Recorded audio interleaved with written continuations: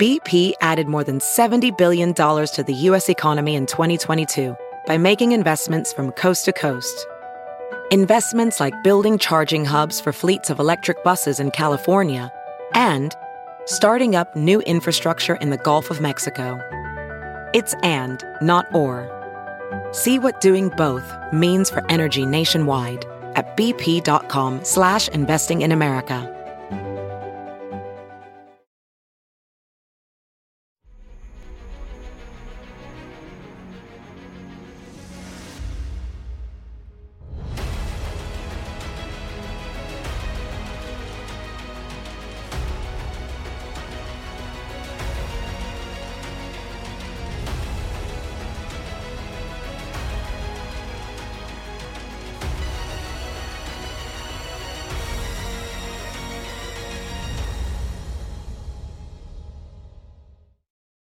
Hi, everyone. Judge Andrew Napolitano here for Judging Freedom.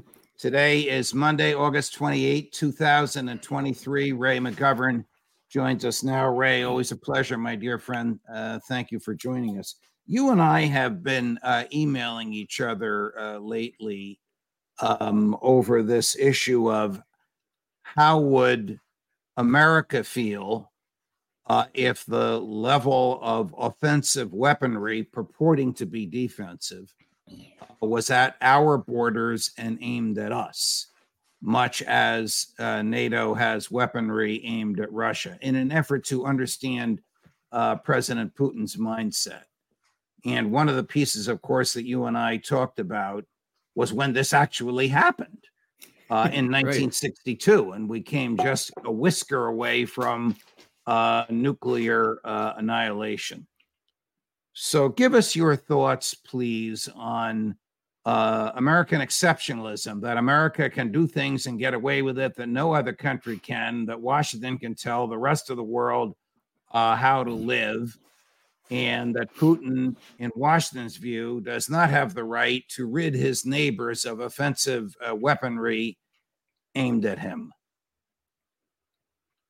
Judge, thanks for asking this, because I think Americans can relate to this issue. The way it's usually phrased is, what would happen if Russia came and overthrew the government in Mexico City and then started putting intermediate or medium-range ballistic missiles on the border of Texas? What would we do? Well, you don't have to be hypothetical about that. As you just mentioned, Judge, it happened. It happened in 1962. It happened just as I was coming on active duty as an infantry intelligence officer at Fort Benning, Georgia. Why do we mention that?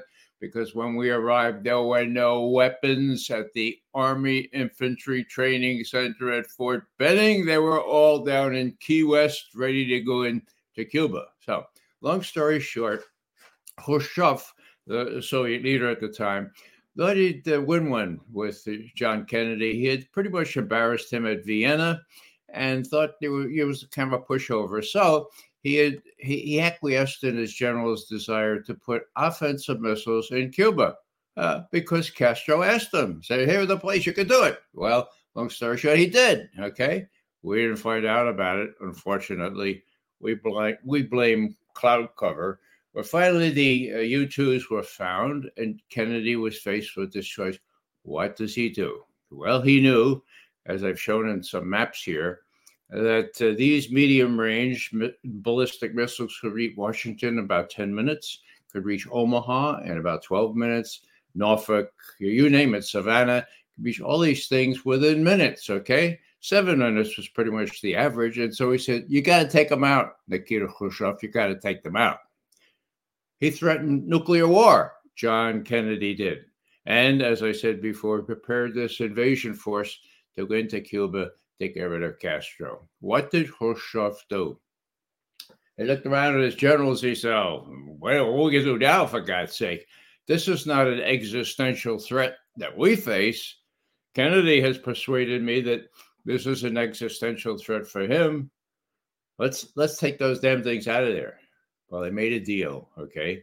Bobby Kennedy was instrumental in saying, okay, if you keep quiet about it, we'll withdraw these offensive missiles we have in Turkey. in a couple of months, okay? And they made good on that promise. In other words, they were talking to each other. The deal was struck, and the U.S., which faced an existential threat at the time, prevailed because Khrushchev was a sensible person, and he said, I don't want to get involved in a nuclear war. And things look really good the following year. Both of them, having been through this crucible, were about to make real peace. And John Kennedy was killed. Now, what's the analogy here? Americans don't know that medium-range ballistic missiles have gone up in Romania and Poland. Now, what we have is capsules that these intermediate and medium-range missiles fit into. Cruise missiles, ballistic missiles, and eventually hypersonic missiles, like 8 or 9 times the speed of sound. They could go into these capsules, which are covered so you can't see what's exactly in there, in Romania and Poland now. Now, Putin, on the 21st of December, 2021, got up before all his generals and he said, look, this puts me at risk. 7 minutes flying time, 5 minutes once the U.S. gets hypersonic missiles, which we know they will get eventually, and they will give them to Ukraine. Whoa! If you look at the map, Ukraine is even closer to Russia than Poland or Romania. So what happened? Next thing you know, Putin calls up Biden. It's the 30th of December. Now, we don't have anything but a readout from that. And the readout says, Mr. Biden said that Washington has no intention of putting offensive strike missiles in Ukraine. Period, end quote. Whoa! Next day, New Year's Eve was a big celebration in the Kremlin. The Russians were saying, my God, they're taking us seriously. They're taking our concerns seriously. And the negotiations in Geneva are off to a great start. Finish up here. When our negotiators got to Geneva, they said, we don't know anything about this. Forget about it. 6 weeks later, on the 12th of February, 2002 now, just 12 days before the invasion of Ukraine, Putin and Biden talked again. The readout from that said, Mr. Biden would not discuss his former undertaking that there would be no offensive strike missiles in Ukraine. This was not discussed, not able to be discussed. So 12 days later. Now, I'm not saying that these intermediate or these medium and intermediate range ballistic missiles were the only reason. We also know that there was a geometric increase in shelling from the Ukrainian army into these Russian-speaking areas, the Donbass. It peaked right around February 22nd, 23rd. It peaked before that, started up February 16th. So that, too, was one reason why a preemptive move was decided upon by the Kremlin. Now, the Cuban analogy should speak to it. Most Americans don't know this history as you've just outlined it. I mean, they generally know what happened in 1962 with the Cuban Missile Crisis. But with respect to the communications between Putin and Biden, I don't think most Americans know that. The mainstream media doesn't report that the Ukrainians were shelling Russian-speaking Ukraine in early February of 21. They just don't talk about that. Was there the outline of a peace agreement on the table in Geneva, which Washington instructed Kyiv to reject? The Russians had given us and NATO a draft of what they call their treaty for the new arrangement in Europe. They gave it to us on December 17th in both places. 5 of the 8 major provisions of that treaty had to do with medium-range ballistic missiles. 5 of the 8, okay? That's why Putin's advisors could say on New Year's Eve, my God, they're taking us seriously. They're willing to talk about this threat. So, yes, this was proposed by Biden. It was not negotiated. Ask Wendy Sherman, for God's sake. She was the negotiator. Why were you told not to discuss this when Biden told Putin personally on the phone on the 30th of December that he had no intention, Washington had no intention of putting offensive strike missiles in Ukraine? That was a big deal. And it completely fell off it didn't appear in the press at all. And only the Russians had the readout and told us about it. And, readouts are readout. Never have we had readouts that haven't been actually confirmed or affirmed by both parties. We're going to take a break for a commercial announcement from our sponsor. When we come back, the CIA and its culture of lying with Ray McGovern right after this. Hey, it's Kaylee Cuoco for Priceline. Ready to go to your happy place for a happy price? Well, why didn't you say so? Just download the Priceline app right now and save up to 60% on hotels. So whether it's Cousin Kevin's Kazoo Concert in Kansas City, go Kevin, or Becky's Bachelorette Bash in Bermuda, you never have to miss a trip ever again. So download the Priceline app today. Your savings are waiting. Go to your happy place for a happy price. Go to your happy price, Priceline. Welding instructor Alex DeClaire knows firsthand how VR training platforms like ForgeFX can help meet the demand for skilled workers. Anywhere you go look, there's going to be a shortage of welders. VR training can help welding students learn the skills they need to begin and advance in their career. The beauty of virtual reality is it simulates that exact muscle memory that they need. Explore more stories like Alex's at meta.com/metaverseimpact.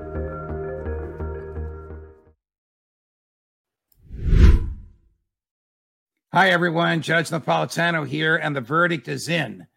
Everywhere I go, people are complaining how expensive things are and how their stomachs turn every time they get their IRA statement. Listen, many experts are predicting a recession. When, how, where, how bad, who knows? But why wait and see? Do what I did and learn how adding gold to your portfolio can help. Now, you all know that I am a paid spokesperson for Lear Capital, but I believe in Lear Capital. I trust them, and I value their products. Lear Capital is the company that I trust for buying my gold. Lear Capital has over 25 years experience and thousands of five-star reviews and a 24-hour risk-free purchase guarantee. Call my friends at Lear today and start protecting your retirement with gold. Here's the number. You see it on the screen. 800-511-4620. 800-511-4620. Or use the internet as I do, LearJudgeNap.com, and get your free gold investment guide and learn how to take control of your financial future. Now, listen to this. My friends at Lear are offering to Judging Freedom customers only a $15,000 bonus in gold. Call today and see if you qualify for it. 800-511-4620 or LearJudgeNap.com. Before we get into the CIA and the culture of lying, somehow the American government wants us to believe that NATO and the West encirclement of Russia and China is defensive only, even though these, of course, are offensive weapons aimed at the mainland of both countries. Have they encircled the U.S.? Are there weapons aimed at the U.S. now that arguably are controlled by the Chinese or the Russians? No, they're not allowed, Judge. The Monroe Doctrine doesn't allow them. It's really quite interesting, isn't it? We have John Kirby getting up at the White House and saying, we are very concerned about China and China's activities in the East and South China Seas and the Taiwan Straits. We're worried about what they're doing in their hemisphere. See the Chinese saying, well, hello, what about what you call our hemisphere, which is what John Kirby says. They're actually interfering now in our hemisphere. Well, that must be rules-based international order that no one can find in Wikipedia. What we say in our hemisphere goes. So no, the answer to your question, no, the Russians tried one time, didn't come out very well for them. Nobody's really tried since then. And the missiles that Bobby and Jack Kennedy negotiated to be removed from Turkey and Italy, they're back, right? Not the same ones, but more sophisticated, more modern, more effective ones are back.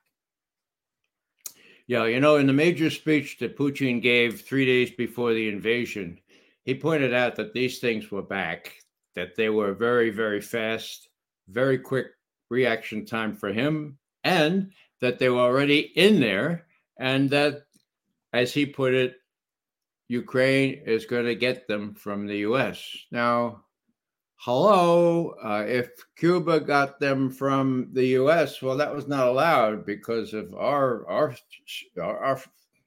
strength there that we could prevent it. But, if you look at it, John F. Kennedy did some illegal things. Blockade, that's illegal. He called it quarantine, but that makes it not less illegal. Assembling an invasion force opposite Cuba, and then threatening nuclear war. You're not supposed to do that under the UN Charter. Nobody said then, Judge, that, wait a second, Fidel Castro is a free sovereign country. He has the right to choose his own allies and to invite people in to give him defense equipment. Nobody said that, Nobody said, but JFK, you're doing illegal things, for God's sake. Don't do these illegal. No, everybody clapped the weapons that NATO has surrounding Russia, are they aimed at civilian population or are they aimed at Russian military facilities? Well, it depends on what kind are in there. In a briefing I gave 4 months ago, I showed how these capsules were originally designed to be fit into ships, okay? Now they're standing up in bases in Poland and Romania. Problem is, on the top of the capsule, it's closed, so you can't see what's in there. The size of the capsule accommodates cruise missiles, eventually hypersonic missiles, so the Russians don't know what's in there. Most likely, they're targeted on major command centers like Moscow, but also the Russian ICBM fleet in the European part of Russia are also in range. So they can't be sure. All they know is that these installations are already there, even if they're peopled by what they originally called anti-ballistic missiles.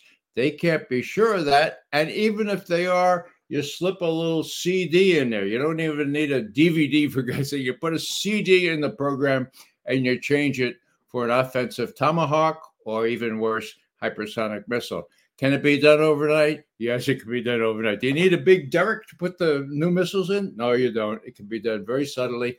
Everyone agrees with that. That is, everyone who I trust in the U.S. government, and that includes people like Ted Postal, who worked on these issues forever and is very conversant in what the physics of this is. He's physics professor emeritus at MIT. And everything you've just told us, obviously, Russian intelligence and President Putin knows. Yeah, they know what they know, and they know what they don't know. And what they don't know is just as worrying as what they know. Tell us about the CIA and lying. Now, I know that you were an analyst. You took raw data and analyzed it and presented it to the White House. You were not one of these people on the ground co-opting spies, lying, cheating, and stealing. But what is the culture in the American intelligence community about lying to superiors, lying to colleagues, lying to adversaries, lying when they do this, whenever they can, to the press, directly or indirectly? Well, Judge, all I can speak for is when I was there, it was a couple of decades ago. When you talk about the ethos in the CIA, there were two, okay? We were paid and we were able to tell the truth to the president. I was able to tell the president what I thought Khrushchev or Brezhnev or whoever was in charge in Russia, what they were actually trying to do, whether we could have arms agreements with them or whatever, okay? Now, the other part, which was behind turnstiles, physical turnstiles, if you will, on every floor of the CIA headquarters building were the guys that did the operations. Now, some of those were really smart, clever guys, and they cultivated and got spies. Not very many Russian spies, but enough to help, okay? The other guys were involved in covert action. Now, covert action, ipso facto, the lies don't enter into the equation. It's all fair in love and war. You do what you have to achieve the mission, and it means blowing up the Nord Stream pipeline. You salute and you say, yeah, we can do that. We'll get the Navy to help us and the Norwegians. We can do that. Just give us a couple of months. Problem is, the people on the analyst side don't get any say over these cockamamie schemes that the director always is sort of co-opted by the operations side, and they go ahead without any review, without anybody saying, okay, what are you going to do the next month, idiots? Is it almost as if there are two CIAs, the operations side, which does dirty deeds, and the analyst side, which takes raw data and makes sense of it and presents it to the White House? That's the way it was. That's the way it's supposed to be. And did you say there are literally turnstiles? Why are there turnstiles in the CIA headquarters? To bar certain people from going on certain floors? Analysts, well, this is on every floor, okay? Analysts could not go to where the operations people were plotting whatever covert action or even clandestine collection, okay? And operatives could not go to the analyst side. Now we had secure phones and we used them plentifully, and you know, so we did stay in touch. But the difference between the culture then and now is very, very different, Judge. Right now, the answer is no, they're all kind of scrunched up together.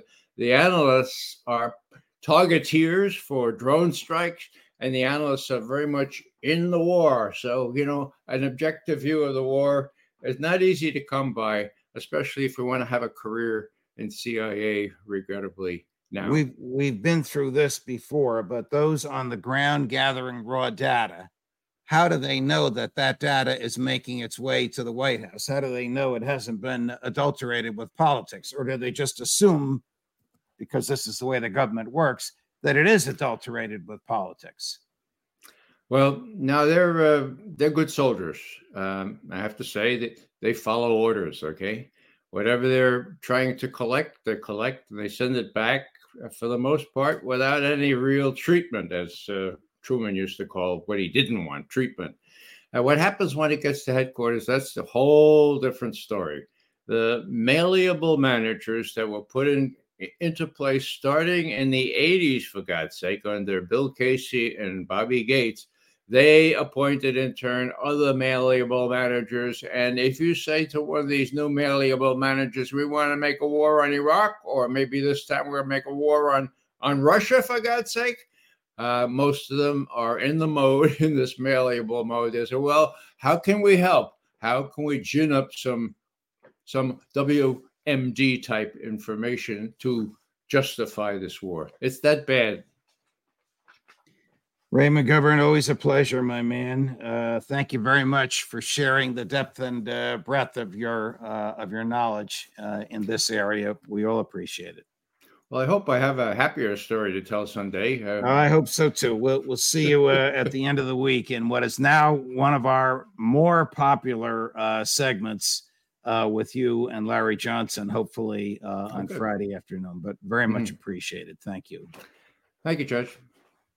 Oh, if you like that, my dear friends, like, subscribe, tell a friend. We're up to 190,000 subscribers. Our goal is 200,000 by Labor Day, which is a week from today. Unless there's crazy breaking news in this end of the world, we will be off on Labor Day, but we want to break 200,000 by then. Tell your friends about Judging Freedom. More as we get it, because here we're looking out for your liberty.